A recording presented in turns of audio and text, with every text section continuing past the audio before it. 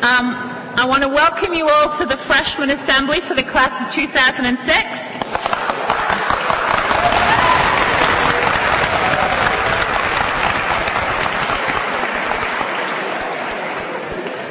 For those of you who I haven't met yet, my name is Claire Fowler, and I'm Associate Dean of the College with special responsibilities for the academic lives of freshmen and sophomores. The tradition of holding a freshman assembly during orientation week was initiated over 10 years ago as a way of bringing the intellectual life of the university to the forefront of students' introduction to Princeton. It is the custom of this assembly to have a distinguished member of the senior faculty address the freshman class on a topic related to her scholarly field, while raising issues of broad cultural, historical, political, or scientific significance. And we hope that we will give you a great deal to think about in this, your first shared intellectual experience at Princeton. It gives me great personal pleasure tonight to introduce a friend and a colleague as this year's speaker, Deborah Epstein-Nord, Professor of English and Director of Princeton's program in the study of women and gender. Professor Nord earned her bachelor's degree at Barnard College and her master's degree at the University of Leicester in England before returning to New York to complete her PhD in English at Columbia. I regret to say we're both Columbia alums. She has served on the faculty of the University of Connecticut, at Columbia, and at Harvard before coming to her senses and coming to Princeton in 1989.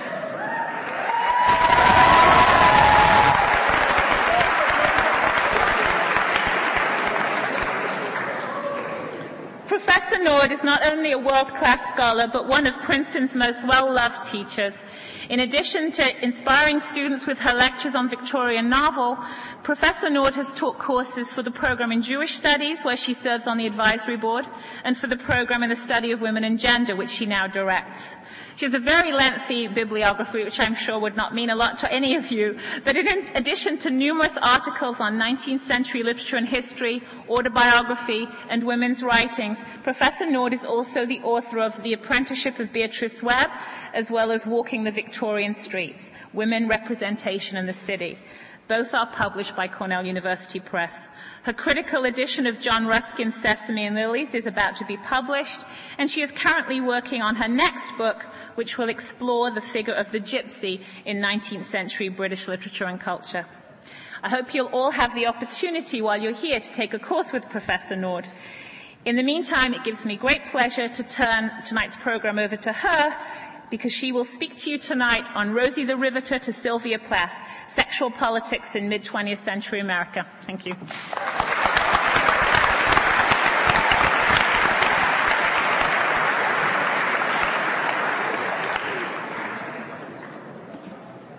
Thank you, Claire Fowler, now Dean Fowler.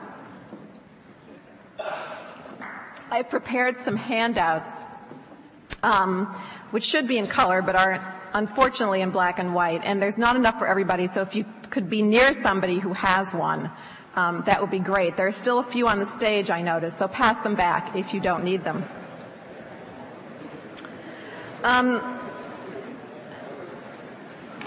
As you can tell from what Dean Fowler said about what I do at Princeton, I'm one of those Princeton faculty members, and there are many of us who wear more than one academic hat. I teach 19th century British literature in the English department and gender studies and feminist criticism in the program in the study of women and gender. What these two interests of mine have in common is a fascination with the relationship between literature and history. Literature as it is shaped by historical forces and phenomena, as it expresses a historical moment, and literature as it translates and transforms historical episodes and sensibilities through the prism of language and the imagination. And that connection between history and literature, however elusive and mysterious it may be, is what this lecture revolves around.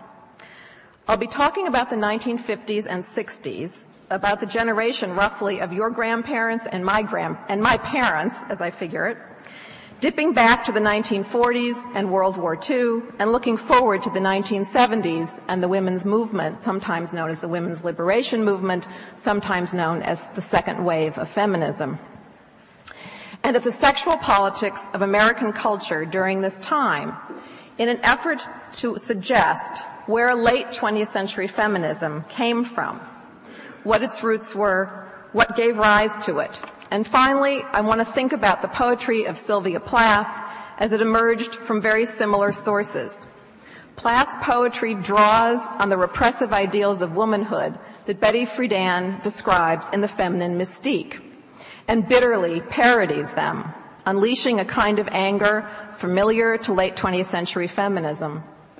I also want to suggest, when I get to my discussion of Plath's poem, Lady Lazarus, at the very end of my talk, that through the imagery of rebirth and resurrection, Plath imagines a virtual transcendence and triumph over despair, over self-loathing and rage.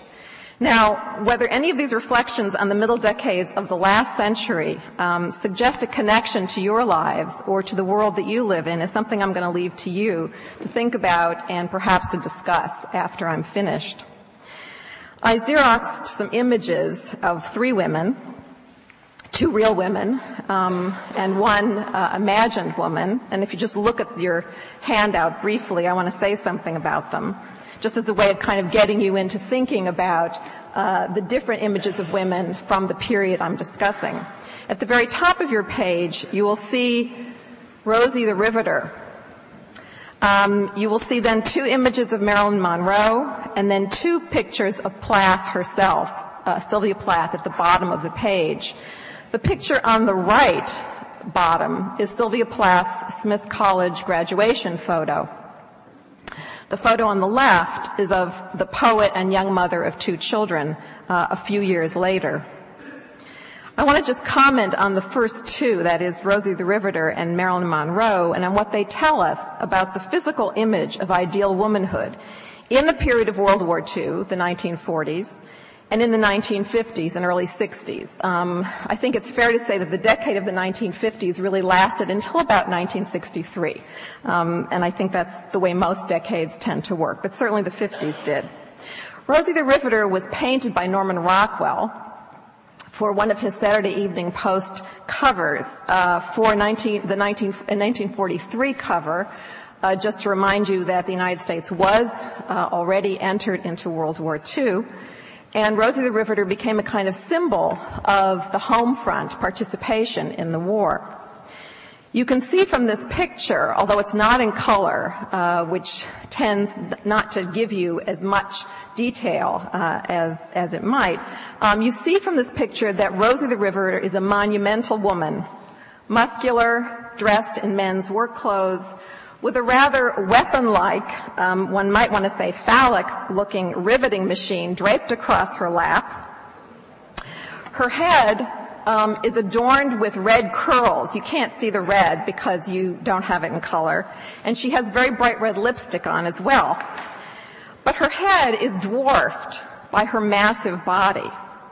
This super competent and physically formidable woman is allied with patriotism and with the fight against Nazism. She sits in front of an American flag, and her foot is on a book. I'm sure you can't see what the book is, but it is a copy of Mein Kampf, which was written by Hitler. So she is stomping on the Nazi foe, and she is very much a patriotic symbol. But she's also associated in Rockwell's image with a kind of divinity. There's actually a halo over her head. And there's no mistaking, therefore, given her associations with patriotism and with faith, that that there is virtue and desirability in this manly woman. A woman who exhibits these characteristics outside of wartime would perhaps not have been seen as virtuous, not have been seen as desirable. Here, those things are turned into great virtues. But I also want you to notice about her that she's very insouciant. She doesn't seem to care that we're looking at her. She chomps on a ham sandwich nonchalantly. She doesn't care whether we're her audience. She doesn't need our approval or our affection. She doesn't return our regard, doesn't need to please us, seduce us, or impress us. By contrast, we have our next woman, Marilyn Monroe. The popular ideal that supplanted Rosie the Riveter and the heroines of 1940s films, the fast-talking dames of my colleague Marie de Batista's work. She's there for us to look at her, isn't she? To please us, to seduce us. She's seductive, and yet she's also vulnerable. She's not a tough cookie like Rosie the Riveter. Her femininity is exaggerated and underscored, and in one case, in the image on the left side of your paper, she's associated with advertising, with selling a product, which I think in this case is makeup. Her body is soft, not muscular, fleshy, uncovered not to show her biceps, but to show her shoulders and part of her breasts. Her hair is fashioned in curves, like her body, not gathered back under a visor and work goggles. Her hair is not red, like Rosie the Riveter's, but also, and you might keep this in mind, like the hair of the speaker of Lady Lazarus, but platinum blonde. Like the story of Marilyn Monroe, who was catapulted to stardom in the first years of the decade of the 50s and was dead by 1962, this evening's story is also a story of the 1950s. The 50s were a decade, as I'm sure you all know, of social and political conservatism. The Eisenhower years, we call them, the years of the Cold War, and certainly the era of McCarthyism. Betty Friedan's Feminine Mystique was published a year after Marilyn Monroe died, in 1963. It describes the post-war 1950s ennui of the suburban middle-class housewife. She called it the problem that has no name.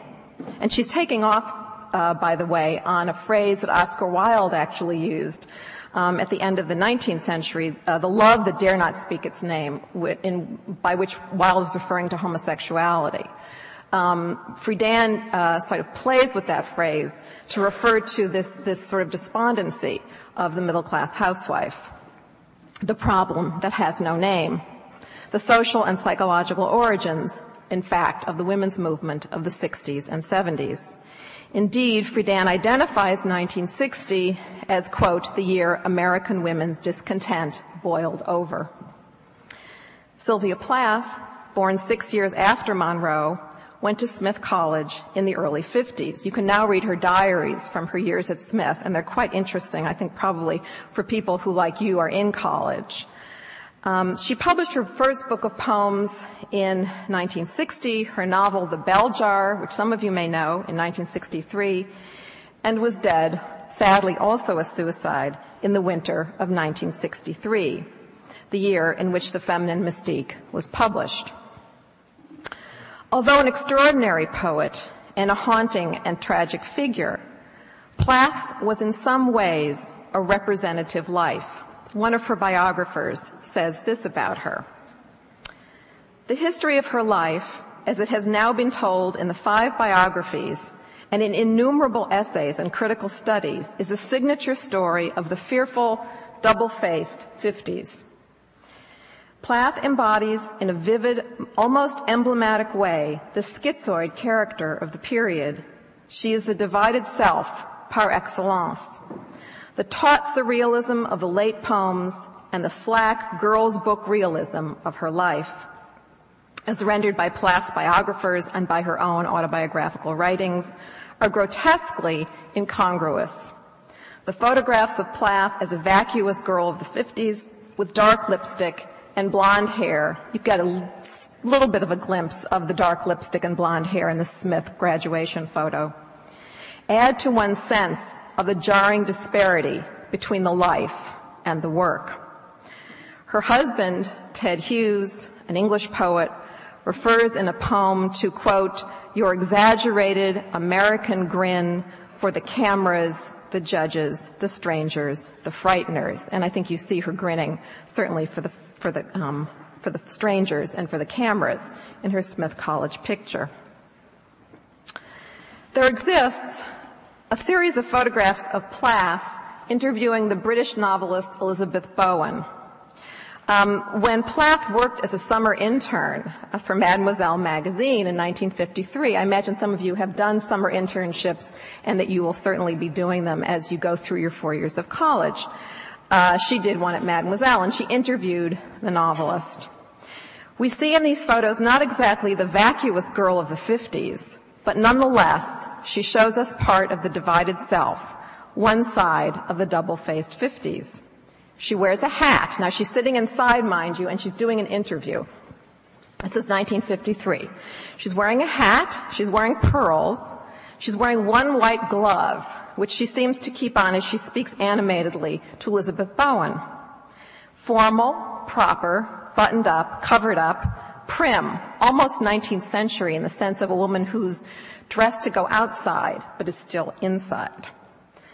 The other half, responsible for the taut surrealism of the late poems, is unimaginable when you look at these pictures of Plath, the co-ed. This other Plath, the Plath of the poems that you've read for tonight, is angry, raw, betrayed, fragmented, wild, spewing venom, creating images that are violent, bloody, and aggressive. Like Marilyn Monroe, Plath became an icon, not so much a visual icon like Monroe, but a symbol that accrued meaning, especially after her death. Her most important poems were published posthumously. The publication of her poems, of her letters, of those innumerable biographies that are appearing still, the journals that came out just a few years ago, these things feed her status as an icon.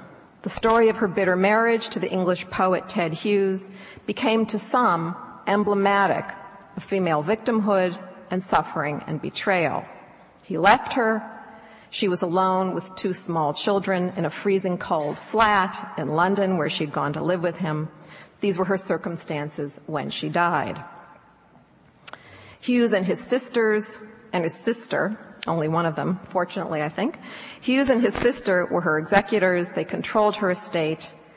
Hughes destroyed the last 2 volumes of her journal, including the final entries. And you can imagine how fans of Plath, followers of Plath, would have been outraged by that kind of gesture. He did remain silent on the subject of his marriage to her until the publication of his book of poems, Birthday Letters, which did not appear until 1998, shortly before he died. And so we've had, ever since Plath's death, it's now almost, 40 years ago, we've had since then a kind of custody battle for her memory, and it continues, by the way. I just read an article last week by a literary critic, not just about Plath, but about the way the Plath estate has regarded critics who write about her. Above all, in the wake of her death, she became a feminist icon, as I said. Along with Anne Sexton and Adrienne Rich, she was the poet laureate of the women's movement, even though she died only as it first begun in 1963. Taken as the quintessential female genius, sorority girl turned poet, squashed by betrayal, domesticity, convention, the mad woman as oracle, the wronged, victimized, sacrificed woman. So though a story of the 50s, this really begins with the Second World War. And I might mention that if you've read the poems, you know that there are some rather disturbing images of Nazis, of Jews sent to the gas chambers in her poetry. And I think it's interesting to see these as personal images, but also as images that come out of the experience of her generation, and that have a particular meaning as she's writing them in these poems in the decade following World War II. So it really begins with the Second World War, and it ends, if it ended at all, with the women's liberation movement. Betty Friedan helps us to map out this history. And yet we need to back up even further, sorry about that, to the period of World War II and the 1930s and 40s, a period, in fact, of great accomplishment and change for women. I just want to say a word about the years leading up to World War II. The interwar years, that is, the years between World War I and World War II, were a boom time in higher education in this country, and especially so for women. And now you'll sort of indulge me for a few minutes while I give you some statistics. In 1920, when the relative numbers of college-age people going to college was still relatively small, certainly compared to what it is today, 47.3% of them were female. So almost 50% of the people going to college in 1920 were women, which is kind of interesting since women just got the vote, the year before. The absolute numbers skyrocketed in the 30s and 40s, with the percentage of female PhDs peaking in 1930, that is until the period of the women's movement in the 70s. The numbers of female PhDs declined slightly in the 40s and declined substantially in the 1950s. So the steady but dramatic increase in numbers of women entering higher education and professional schools peaked in the 30s and started to falter thereafter. And by the 1950s, a new cult of domesticity predominated. This was caused in part by the debilitating economic circumstances of the Depression, by disappointments in the slowness of structural changes in the workplace, in relative wages. In other words, women could go to college and they had the vote, but they didn't have good child care, they didn't have good support for their family structures, and so that suffrage and education seemed to move ahead, and the economic situation of women and their roles in the family didn't keep pace with those things. In part, it was caused by women's, quote, return to the home in the aftermath of World War II. This is where Rosie the Riveter comes in. During the war, as many of you probably know from your American history courses, women had gone to work in factories and businesses. They took the places of men who had gone to war. They helped the war effort at home in jobs in civilian defense and the like. It was patriotic. It was American. It was necessary for women not only to go to work, but in effect to take men's places. And I think one of the interesting things about the Rosie the Riveter image is that she is actually quite feminine in some ways. She's clearly a woman. She's got her hair up in curls. She's got her red lipstick on. So she's a woman who's in men's clothing. And that seems to be the ideal. But after the men came home, it was precisely the opposite. Some women wanted to return to the home. They didn't want to work in factories. And others were forced to return home. It was now, after the war, patriotic, American, necessary for women to stay home if they could afford to, and for men to resume control of the workplace. And home reached a kind of new divinity, a new apotheosis. Not since the time of the Victorian period, I would say, had a particular ideal of home become so crucial to the definition of a national culture. And that's really the point I'm trying to make, and I think this has lots of implications for the family in general, but the idea of home was very much connected to the national ideal, to the ideal of American culture. It wasn't simply an ideal that had to do with the way families lived. It had to do with the way the culture as a whole, the society as a whole, imagined itself. What was the ideal? Well, how many of you watch Nickelodeon? How many of you watch those 50s sitcoms, like Leave It to Beaver? You do, okay. Father Knows Best. I don't know if that one's on, but there are a whole series of 1950s sitcoms. I grew up on them, which could explain a lot about me, but in any case, you now have the privilege of seeing them in reruns on the Nickelodeon channel. Anyway, what do we see in these sitcoms? We see a suburban home, virtually never an urban one, a mother in the kitchen with her apron, which she takes off when the dad comes home from work. I did see Leave It to Beaver the other night, and I noticed that Mrs. Cleaver was actually wearing pearls in the kitchen, sort of like Sylvia Plath interviewing Elizabeth Bowen. A dad who comes home after a day's work to adjudicate and dispense wisdom. And one interesting thing is that you never know where the dad has really been. You don't know how he got home. But you know that what he does during the day is very much elsewhere and out of the house. There are usually 2 children and sometimes 3 in these sitcoms. And in reality, this reflected, at least superficially, 60% of American families in 1950. A working father, a non-working mother, and 2 children. In recent years, this configuration represents not 60% of the country, but under 10%. A big difference. In the 1950s, there was a huge exodus from urban areas to the suburbs. The suburbs meant a larger home, isolation from other families, work in a separate place from where one lived, a culture of wives. And I might also add that at the same time, and those of you who are interested in urban history can think about the racial configuration of the cities in the 1950s and what's beginning to happen with the great migration of American blacks from the South into the cities and what has been known as, what was known as, in my childhood, white flight. White families leaving the cities to go to the suburbs.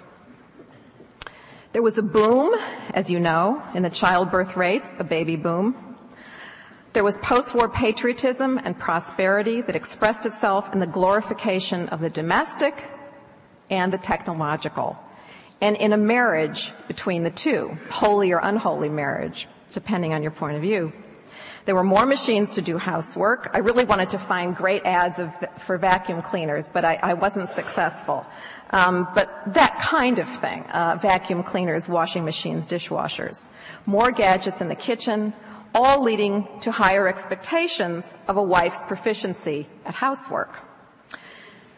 You may remember also from your history courses the kitchen debates between Khrushchev and Nixon in, I think it's 1959, at the World's Fair.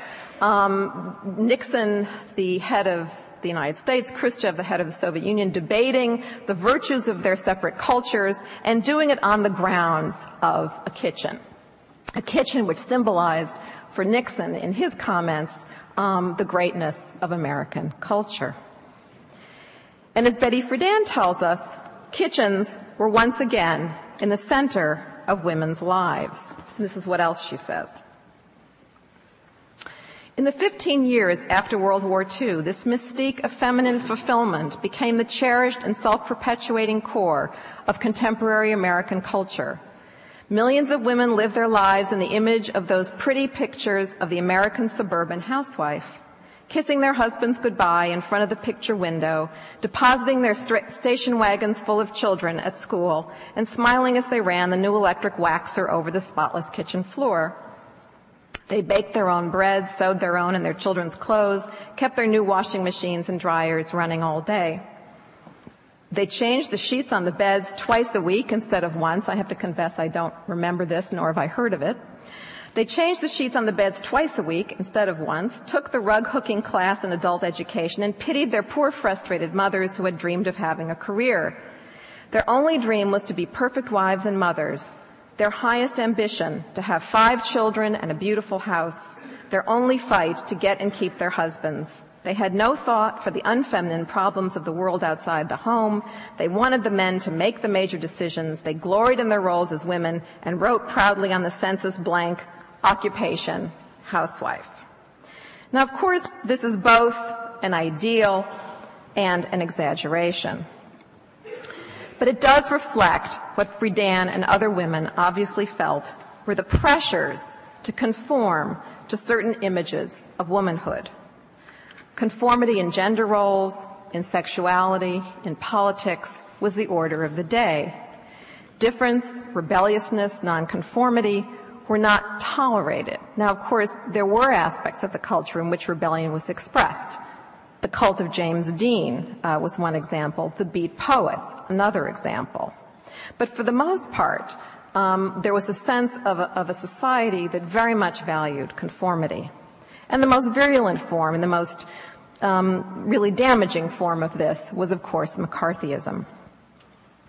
But anti-communism had its social and sexual analogs in homophobia, in racism, in rigidly defined sex roles, in psychological theories of what was called the masculinity complex, to refer to women who were too ambitious, a kind of exploration by psychologists of inner space, the idea that a woman's anatomy somehow gave rise to her character, to her psychological makeup.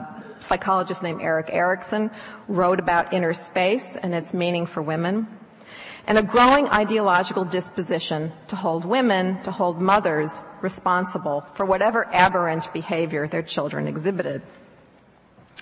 Friedan emphasizes the degree to which many of these 50s women, including herself, had an ambition and career plans, and yet gave them up when the pull of marriage and motherhood couldn't be reconciled with work or graduate school. Women were faced with mutually exclusive alternatives, no hope or vision of synthesis. There was that phrase, having it all. I don't know if that's a phrase that's still current, but it was certainly current in the 1970s and on into the 80s. That notion of having it all, said whether positively or pejoratively, was not something that applied to the decade of the 50s. The choices women made seemed to be, whether they really were or not, they seemed to be absolute. And Friedan also describes what she regards as a kind of brainwashing. If women of the 1950s, women who lived in the suburbs, had comfort, if they had relative prosperity, which most of them did, if they had lovely homes and yards, husbands with steady jobs, what cause did they have for complaint? What could possibly cause their unhappiness? If they felt discontent, what was its source? She describes a kind of somnambulance, a kind of sleepwalking or catatonia, in which women would drift through their days suppressing vague, inchoate, and unexplained frustration or depression. There's a good movie I would recommend, interesting movie I would recommend from the 1970s called The Stepford Wives, in which you see that the suburban housewife has actually been turned into a robot, a catatonic figure, computerized, I guess, by the husbands of a particular community. And this is the image that of these sort of sleepwalking, robot-like women that Friedan evokes. Men, Friedan tells us, were encouraged to have and allowed to have what Erik Erikson, the psychologist I just mentioned, called an identity crisis or identity crises, but not women. And yet, Friedan tells us, women were beginning to have them. They were beginning to break down, to question their prescribed destinies, to admit unhappiness and frustration, to search and wander from the straight and narrow path. She uses metaphors to suggest a kind of awakening, a coming out of coma or stupor or a bad dream. And she envisions a model of development that would take women from what has been called femininity, she writes, to full humanity. Friedan sees masculinity as a state that requires, but also has the luxury of crisis, of indecision, of breakdown, of recovery. And femininity, on the other hand, as a state whose crises have been denied it. Women aren't supposed to have crises. She looks to a female identity crisis as a means of rerouting female development from a kind of forced or bogus femininity to a more general humanity or universal humanity, from difference from men, a progression from difference from men to sameness. And I think we could see the women's liberation movement of the 70s as a kind of generational identity crisis that American women, or some American women, lived through. In a 1952 journal entry, Sylvia Plath, then age 19, registers her sense of ambition, fierce ambition, as well as an awareness of the kind of marriage the culture generally prescribed and Friedan describes. And she wrote in her journal, she drew in her journal a very small circle, and around that small circle, a larger circle. And the small circle was directly in the center of the larger one. And this is what she wrote next to it. A circle signifying me and my operations confined solely to home, other women folk, and community service. She's imagining what marriage would be like for her, given the customs of the day. Enclosed, she continues, in the larger worldly circle of my mate, who brings home from his periphery of contact with the world the tales only of vicarious experience to me. And there's a real sort of hint of sadness and melancholy here, but also a sense that this is the way reality is. What she wants instead is another picture that she draws of two interlocking circles, so that there's two separate areas, but there's also a kind of area in the middle that's shared by both circles. She also speculates that there might be moments of intense fusion between husband and wife, in which the two circles might even be merged completely overlap. She knows, however, this is both impossible and undesirable. She notes, too, that the young men she knows counsel her against the idea that she can have both her art and marriage. They buy into this ideology of mutually exclusive choices, and they warn her of the dangers of an intense sameness of purpose between herself and her husband. And of course, given that she ended up marrying a poet like herself, this notion of whether you would have this kind of intense sameness of experience or separateness of experience was a very loaded issue for her.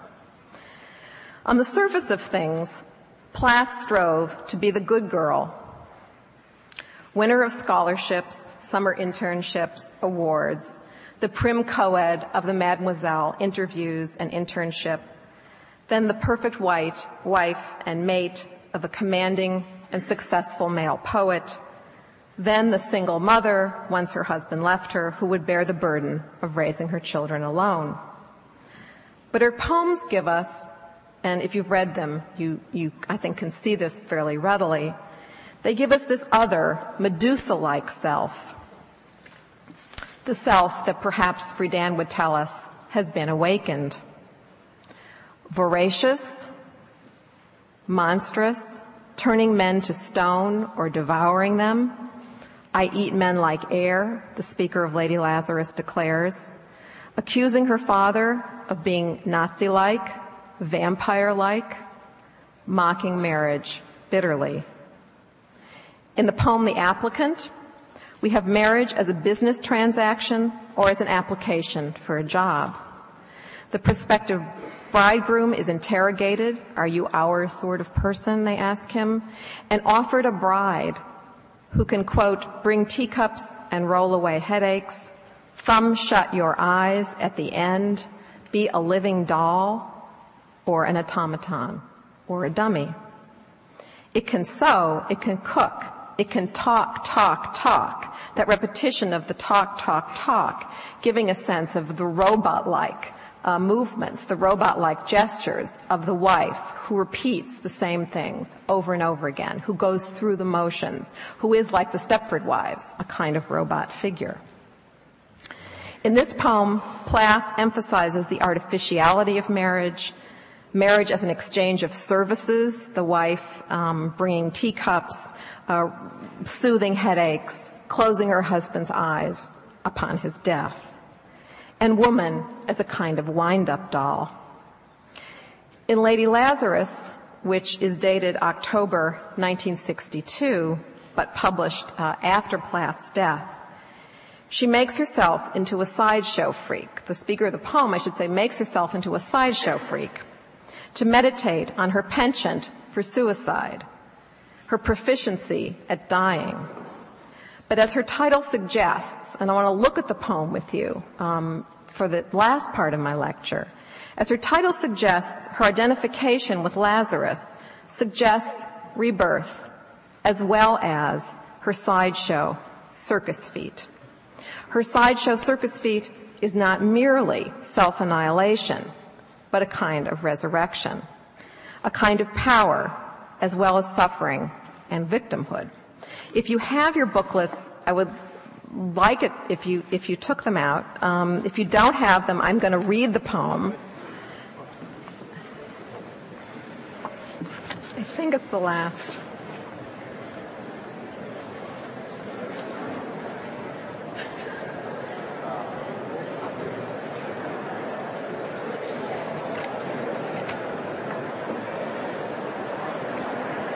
You have no idea how noisy this room has just become.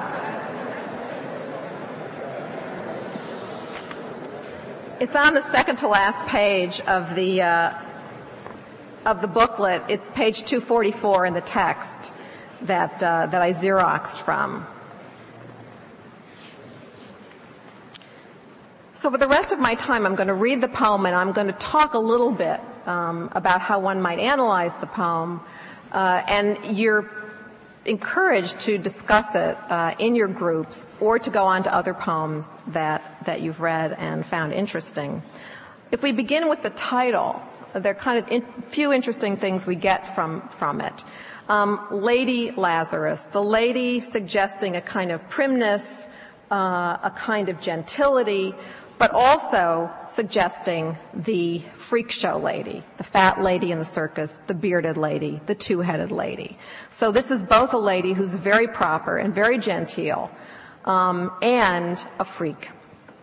And of course, Lazarus refers, as you know, to the character in the New Testament who rises from the dead, who is miraculously reborn through the ministries of Christ.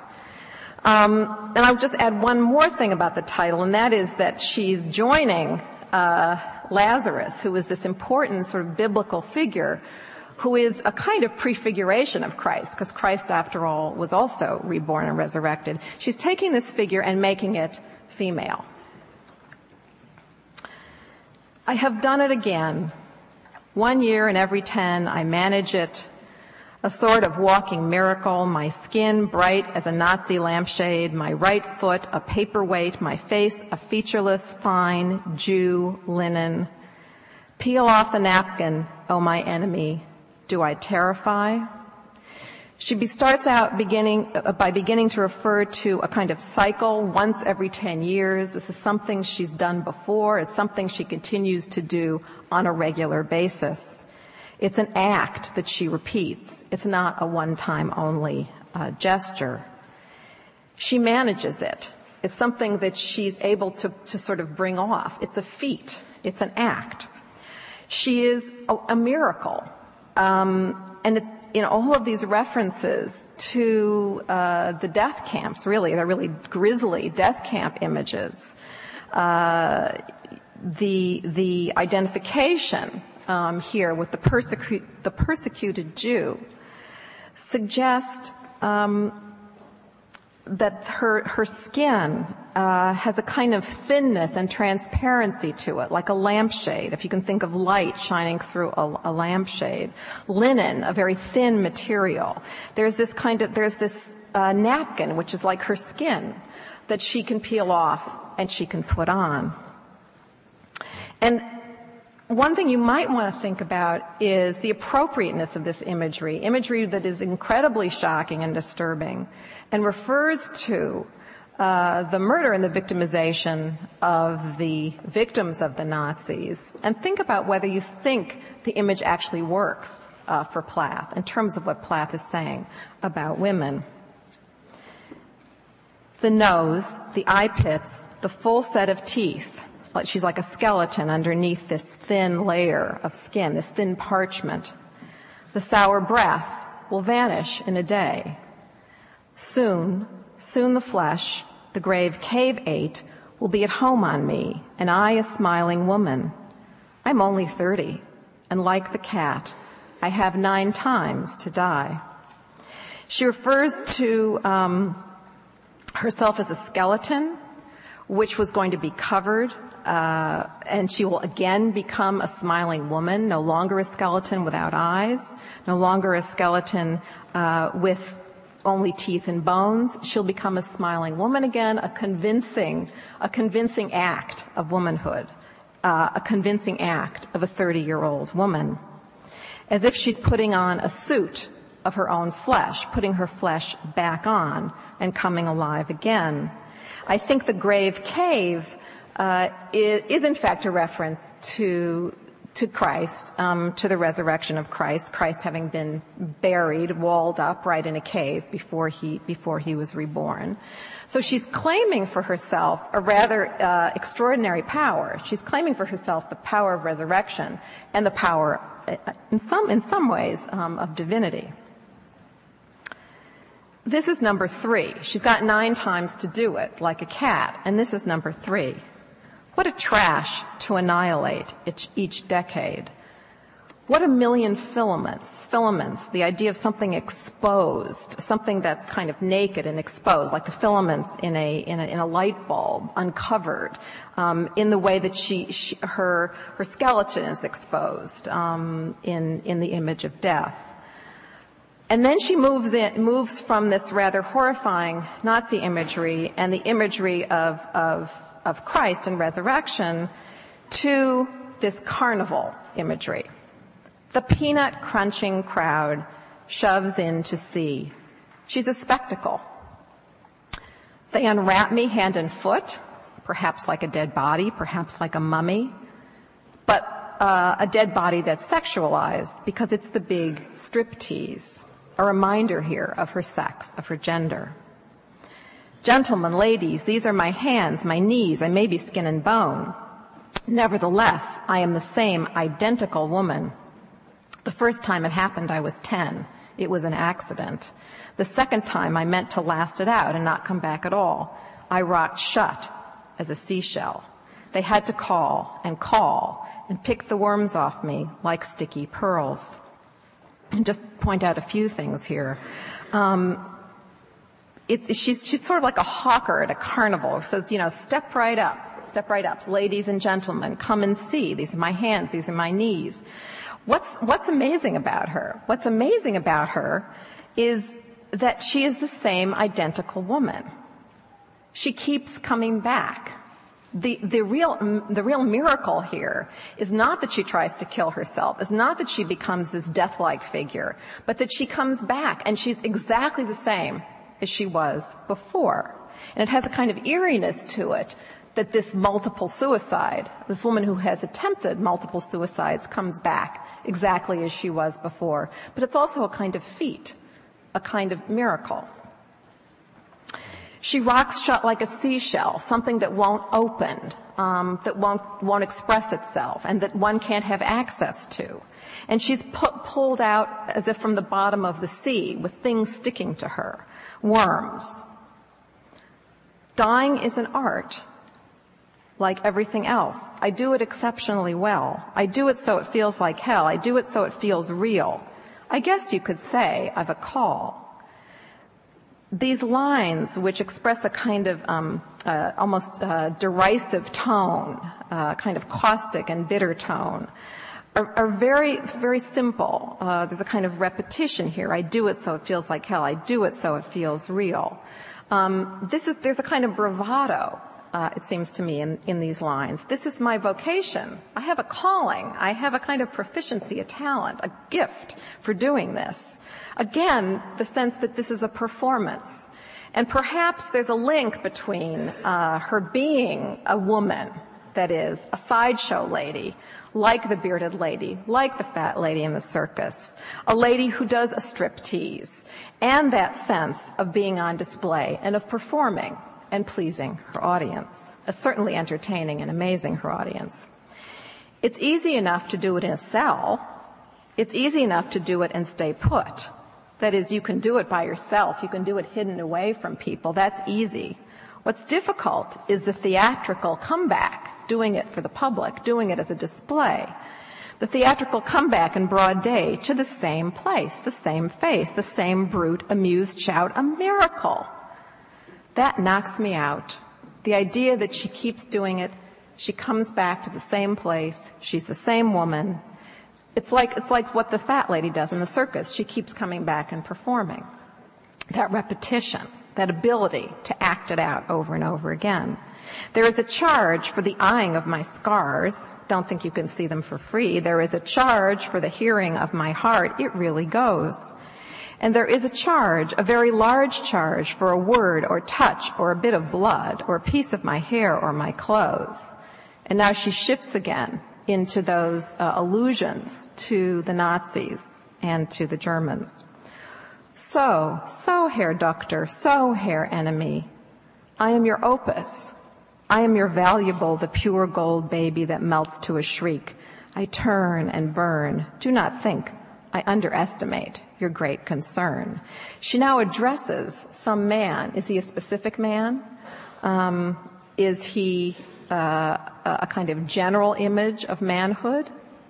Is she saying that there's this kind of Nazi-like figure who represents every man?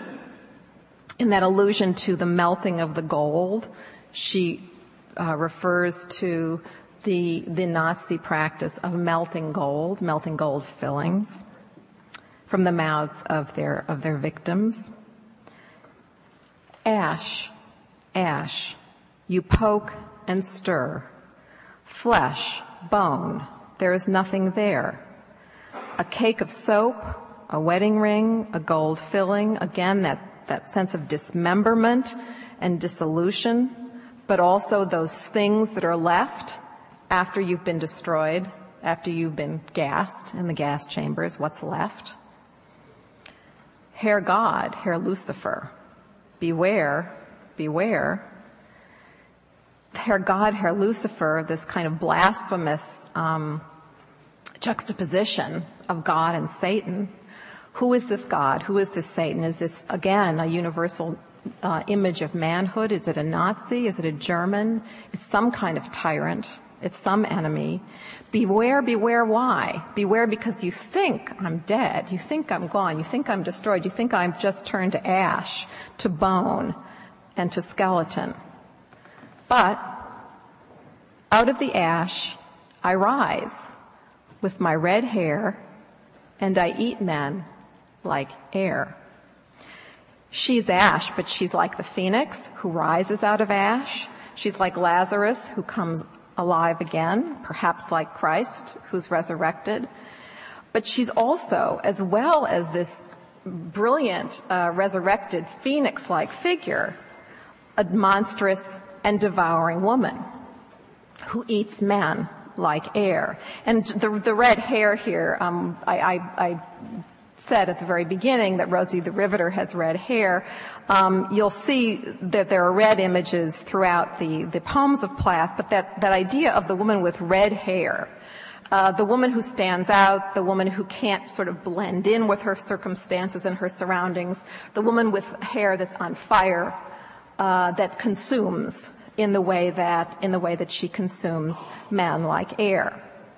So what I really want to say about the poem, in very brief conclusion, because we're really out of time, that by the end, this self-destructing, suicidal, bitter woman, this freak, this sideshow lady, triumphs. She takes her revenge. Her revenge is that she keeps coming back. Her triumph is the show, the carnival, the exhibition, the art that she creates, the poetry that she creates.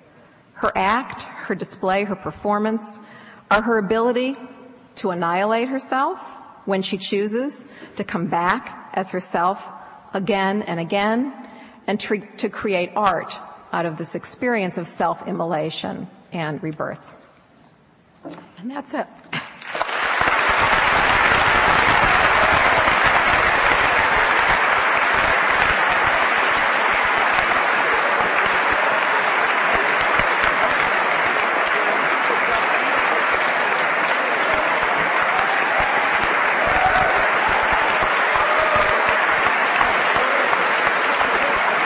Thank you.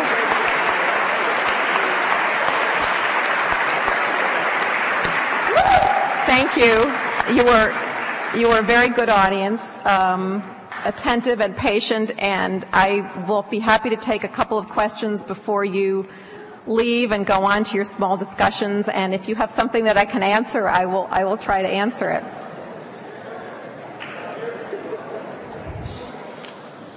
I'm going to come over here.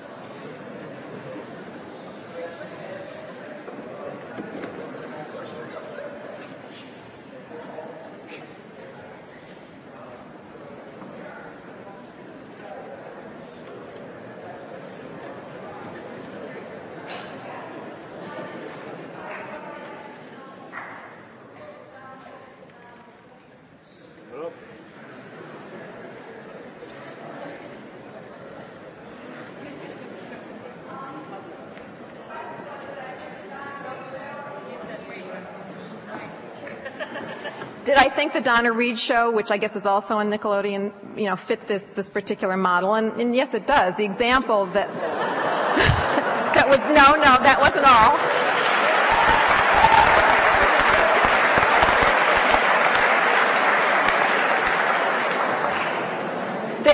The example that was given was of an episode in which the mother, who has a daughter and a son and is married to a high-powered doctor, really has to split herself into three and be in three different places. She has to accompany her husband when he's giving a paper.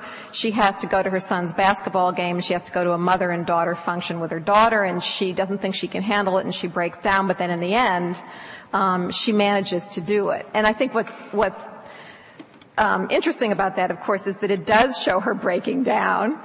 But then it shows her being Superwoman, but Superwoman for everyone else in her family, not the Superwoman image that we tend to associate with a woman who works and also raises a family, but the super mother who can be in three places at one time, and really has to in order to fulfill the desires of her family. Is there another question or comment?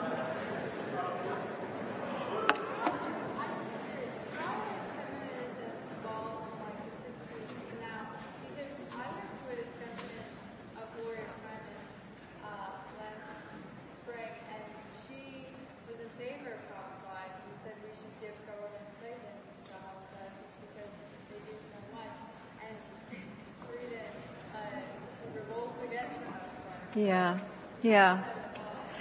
It's an interesting question. The question is, how has feminism evolved, particularly in its attitude towards the housewife? Because this student, I heard Gloria Steinem speak about housewives and the fact that they should be supported, that they should be given government support, stipends, that kind of thing, because they're so important. I think that this is a historical shift. That is, that Betty Friedan is writing out of her experience of being a sort of frustrated housewife, of being a woman who feels herself oppressed. And she's not against housewives. She's against a kind of enforced role that she chafes at, that she rebels against, but feels that she has no scope to rebel against. I think what Steinem might say is, yes, that's true. There are women who don't want to be housewives, and if they don't want to be housewives, they shouldn't. They should be supported in what they want to do. But if there are women who, for a variety of reasons having to do with their circumstances and their desires, need to be or want to be housewives, they should be given a certain kind of economic support. And I think it's hard to generalize about where feminism has come since the 1970s, but I do think that there's a little bit more flexibility about imagining different women's roles as having a kind of integrity, which I think Betty Friedan, who was writing out of a kind of anger, not totally unlike Sylvia Plath, didn't really feel. She didn't feel that kind of flexibility and tolerance.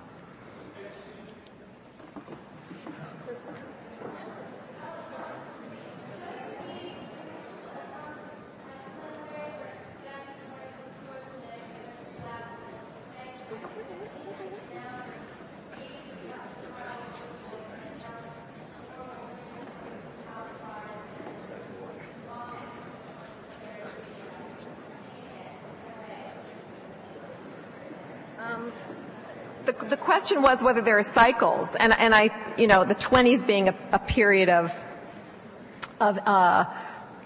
success for women, the 60s being a period, 60s and 70s being a period of rebellion, and achievement. The 80s being the decade of what? The working woman? Is that what you said? Yeah, and a sense of women's power, and now maybe the 90s and after the 90s women wanting to be housewives. I don't know if women want to be housewives. I would say that the statistics there are more women working outside the home than ever before. So it's really, I think, an illusion that there are lots of women who are still in the home and still there because they can afford to be there and because they want to be there. I don't know the percentage, but it's certainly well over 60% of women work outside the home.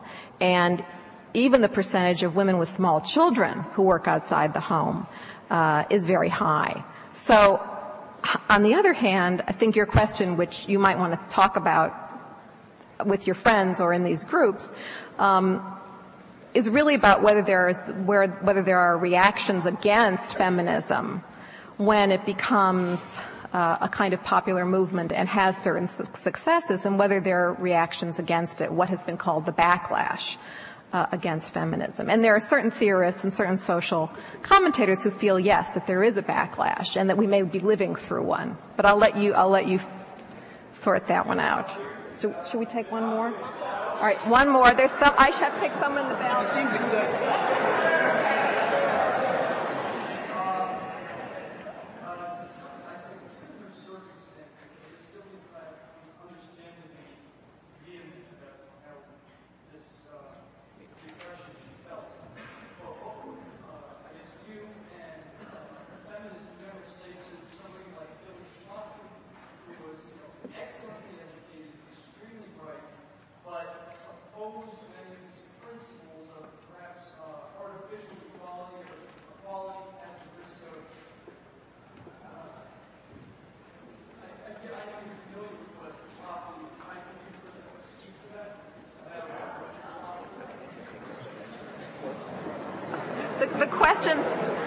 The question was about Phyllis Schlafly. I don't know what's funny, but anyway, I guess walking back. The question is about Phyllis Schlafly. I don't know, is that a name that's familiar to you?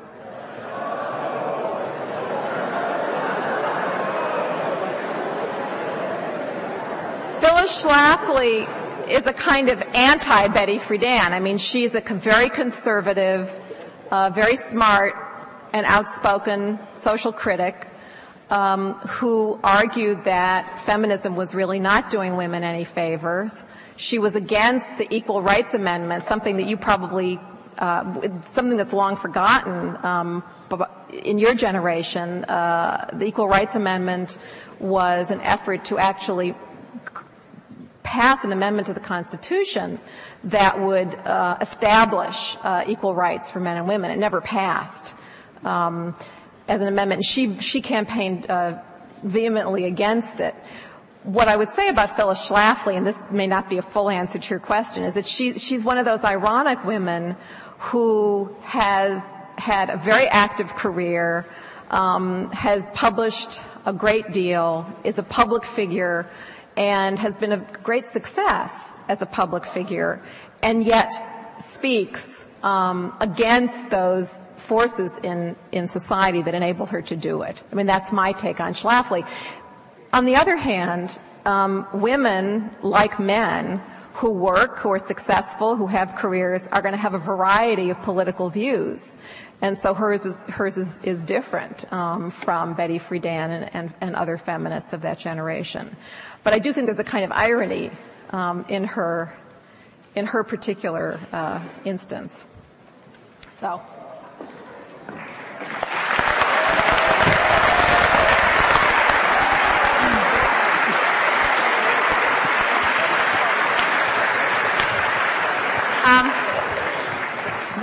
I'm sorry to cut that off, but I know that you all have to go back to the residential colleges, and I think you'll probably have a lot of things to discuss. So I just want to thank Professor Nord again, and hope you enjoy your time with him soon.